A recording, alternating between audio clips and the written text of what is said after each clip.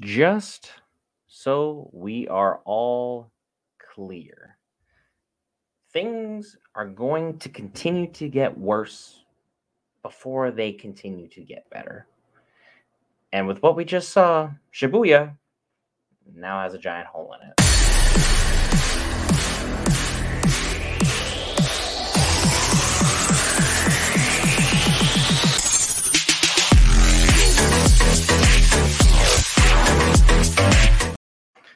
Alright, guys, Brent here back for Geek Drinks. We cover all things Marvel, DC, Lord of the Rings, anime, and more. This time, we're talking about Jujutsu Kaisen Season 2, Episode 17, Thunderclap.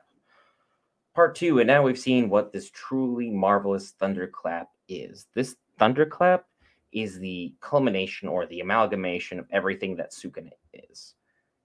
Evil down to his very core. He sliced, diced, destroyed, dissected, and just obliterated probably, at least a quarter of the population of Tokyo. Like that. The dude cares not for how any human life is affected. He even killed the last guy just because he could. That's just how Sukuna is. He does not get along well with others, other than the person who he's currently scheming with that you saw bowing down to him at that moment in time. Which, truth be told, sounds like Sukuna has been planning this for a long while.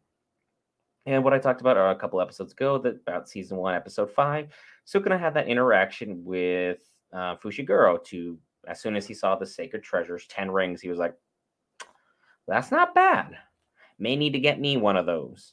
And now that he has gone on to battle this great and fearsome foe, and not only annihilate it, but annihilate it in such a manner that he received 0 damage to himself, his body, his soul, anything.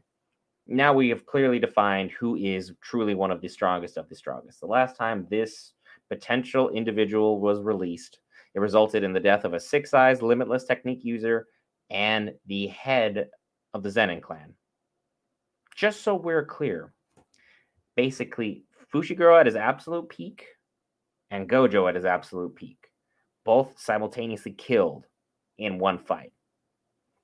Now we have Sukuna, who showed up, obliterated this thing, and then still had the wherewithal while he had time active to go ahead, grab Megami, move him where the principal could see him, and then go ahead and plop down right where he needed to and let Yuji become aware of all the memories and everything that has just transpired on his end. We now are super familiar with Sukuna's level of just destroying Yuji.